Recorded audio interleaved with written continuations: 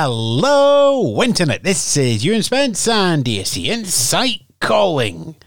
Shall we all go to London?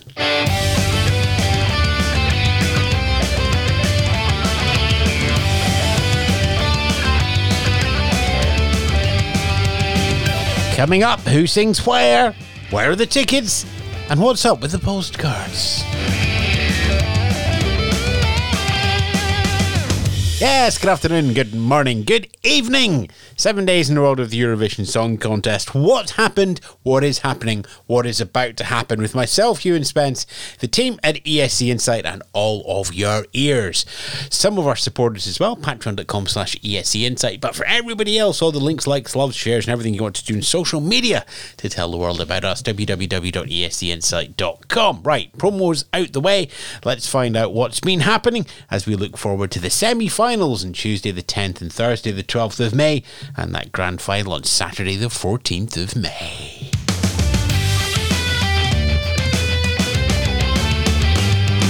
Right, main thing, of course, is that semi-final running order has been announced. We all know beforehand, top and bottom half, where people were going to be singing, allows you to get the hotels and the flights sorted. Now we have the exact running order, balanced off by things like what props are going to do, what colours, who's doing the same things, who's doing the different things, all of that balanced out and explained by Twan van Nieuwenhuizen, who was the head of content back in 2021 in Rotterdam. He's been asked to do the same by Italian broadcaster RAI for this year. He oversees the entire show to make sure everything all works together as a coherent competitive contest and a bit of TV as well, while the delegations work on their own 3 minutes. Rather than go through a big massive list of of all the countries, I'll just note that semi-final 1 opens with Albania, then Latvia, closes with Norway, then Armenia. Semi-final 2 opens with Finland, then Israel, and closes with Sweden and the Czech Republic. Full details in the running orders officially esc.tv, Eurovision.tv, but you'll find out pretty much every single website that's covering the song contest, including ours, including Wikipedia, and everybody else.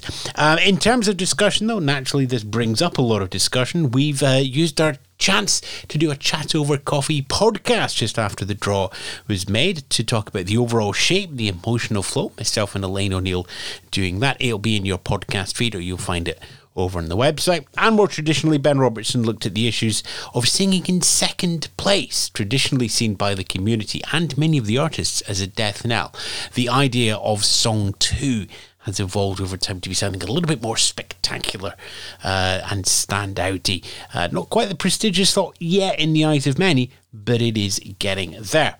Back at the website there on that one as well. Also, can I just say that the announcement, rather than just being put up as a news post, was done as a YouTube stream, which had a premiere time, so everybody in the community was watching along at the same time, commenting on socials, on the chats. It was great fun. More of that, please. Let's see if something like that when the actual grand final running order comes out, even though it's going to be like 2 o'clock in the morning, I'd be interested in that. Let's see what happens. Speaking of the big show, postcard details, those little bits in between the songs, which both promote the host country, in this case Italy, and more pertinently, stop the TV viewers seeing the stage being reset and the props coming on and all of that going on in the background. They're being filmed right now. They've been being filmed for some time. They've got 40 to get through here. There are 20 regions of Italy, so each region is getting 2 postcards. Of note here, the artists, much like 2021, are recording their parts remotely. We call it green screen because there is green there, but there's a lot more compositing and special effects going on to get that as well. Of course, it's COVID protocols. We're trying to keep travel down, trying to keep everybody in their own bubbles, keep them there safely so they can get to the show and basically have a great time. Okay, Turin events. Speaking of great times, we will be having a lot of those on the ground. We don't have specifics as yet, but we're looking at over 150 events on the streets of Turin over the Eurovision period. Many of these will no doubt be in the Eurovision village, but given the various pop-up venues that you see in San Remo, I'm expecting a lot of that to be replicated here in Turin as well. So you turn around the corner, there's some small street stages, some vaudeville going on, and live performances, and then there's a big central place for the bigger shows as well.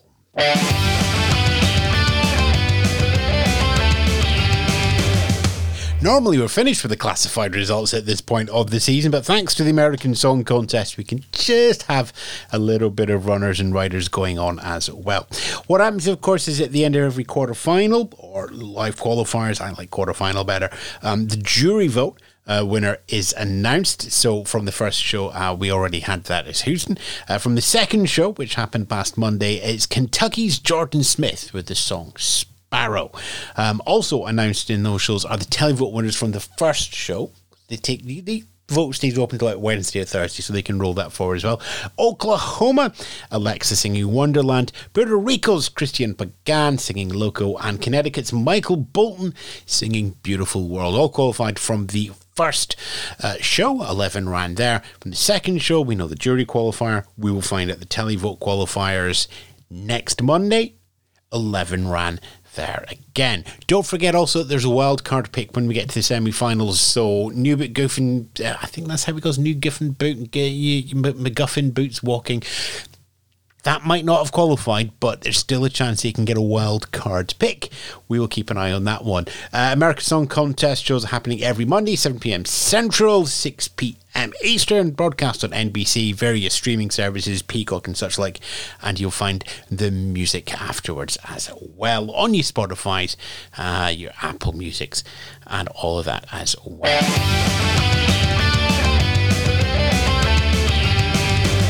Fair bit of news from the countries. Of course, most of them are doing rehearsals and heading around to Europe to do the preview concerts, popping up on Breakfast TV if they can as well. So let's just run down some of the bigger points. Georgia's probably the biggest one here. Circus Marcus have premiered their official video for Lock Me In.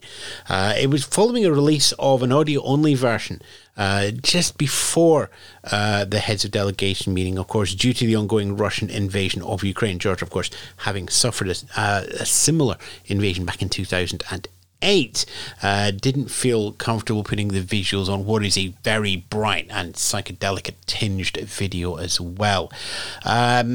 That video is now out as well. It will come as no surprise to many of those watching and trying to work out who Circus Marcus actually are, that the style of this official video is very much in the same style as that we saw with Midnight Gold back in 2016 from Nika Korkorov and the young Georgian Lolitas.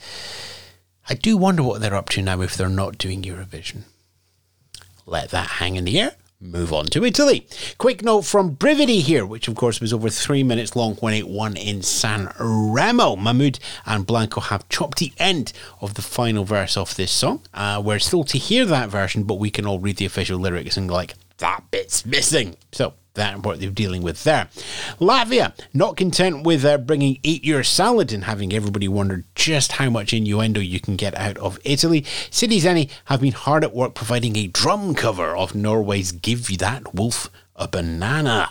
Don't expect this to be the last cover they do. I suspect that the songs that are going viral from the Eurovision Song Contest are going to be covered by City Zenny as well, just to sort of just get their own virility in there as well. Moldova, a revamped version of The Little Train. Nope, it's that time Friday. I'm not going to go for the translation attempt. It was released in a normal version, but it was a bit more folky. One of the national finals, I think it was Romania, had a slightly more rock version of the song going on. That rock version is now the official Eurovision version. There's a studio version popped up now as well. Also doing the revamps, Romania have brought out, in their case it's a revamp as well, but these are the songs that have been submitted to the head of delegation to be the official entries. They were submitted mid-March. You can just put them out whenever you like. There's no qualification that says you have to release them to the public. Of course, we'll get the official videos and such like coming through, so sometimes you want to control that news cycle yourself. No official video as yet for Romania, but we do have the revamped audio of Lamame going through as well. Slovenia, similar case here. Disco, we were been listening for a long time to the version from the EMA Fresh demo, which was back in December. It's got the Eurovision oomph behind that as well, so we have a studio version of Disco suitable for the Contest. Winding back in the alphabet slightly, Norway, Adressa to Reno has been announced. This is Norwegian broadcaster NRK's review show of the 40 songs for Turin. There's going to be 4 broadcasts on this, April 29th and 30th, and then the week after that, May 6th and 7th, Friday, Saturday, finishing the week before the semi-finals. San Marino, COVID protocols have seen Achille Lauro to pull out of all of the preview concerts.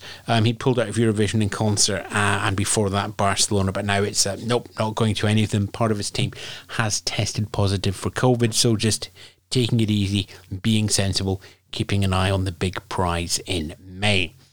Finally, for country news, Ukraine. As last year, production team have asked every delegation to fill a backup performance. This has been recorded as live in case circumstances would mean that they are unable to be in Turin for the shows. This was in focus for the COVID protocols, all of which are still in place in Italy to a certain extent. But with the invasion of Ukraine by Russia, there has been an open question on what Kalush Orchestra would be able to provide for a backup tape as is. We now have that answer.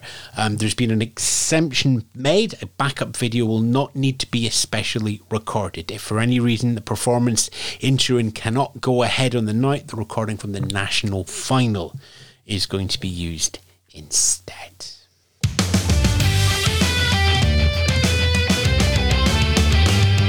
Okay, as we look around, Jukebox Jury does continue. Episode 3 went up yesterday. Thursdays look to be the day for that one. Now we've got our production rhythm going through for March and April. Our various chats over coffees. Well, we did have one during the week for the running order, myself and Elaine looking indeed for that. We actually had to bump another chat over coffee there as well, so we're going to have one of those going out probably over the weekend or on Monday on the main podcast feed. Those of you on Patreon, you know who it is. You got an early preview. Don't tell anybody, it's the Norwegian head of delegation, okay? What else?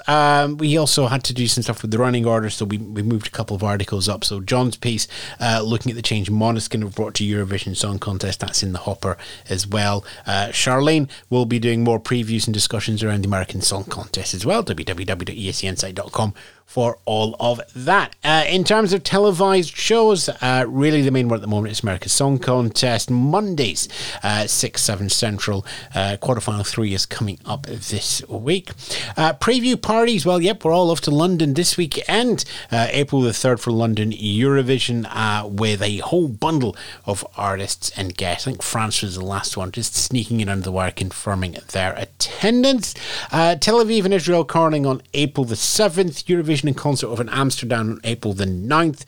Eurovision Spain's pre-party, April the 15th and 16th. And for those of you who aren't able to make it out to any of these events, do remember that many of them are going to be streamed. You're going to see highlights and clips on the YouTube of the various concert pages, but also the Adriatic pre-party that started last year. It's back for its second year. It's happening on April the 23rd, and as last year, it is going to be a virtual preview concert, so recorded performances as well as live links from Zagreb. If you want to have that preview concert experience right at the very end of the month, Adriatic's going to do that for you. And of course, Eurovision itself, Tuesday the 10th, Thursday the 12th, Saturday the 14th of May.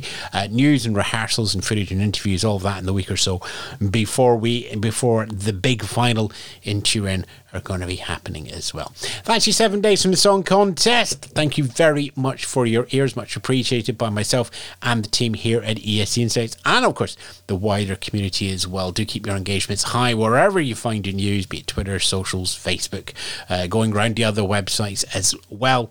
Get involved. It is a wonderful time of year for the Song Contest. So to all our friends out there who we know are still to meet, do stay safe. Everybody else, be kind. Talk to each other. It's a great big place for having great conversations. Do politely disagree. Remember, it's just 3 minutes of a song. But what wonderful songs. Let's have the guitars. We'll catch you in the next show. Ta-ra for now. The ESC Insight News Podcast this week was hosted by Ewan Spence, written by Ewan Spence and the team at ESC Insight, www.escinsight.com, patreon.com/ESC Insights.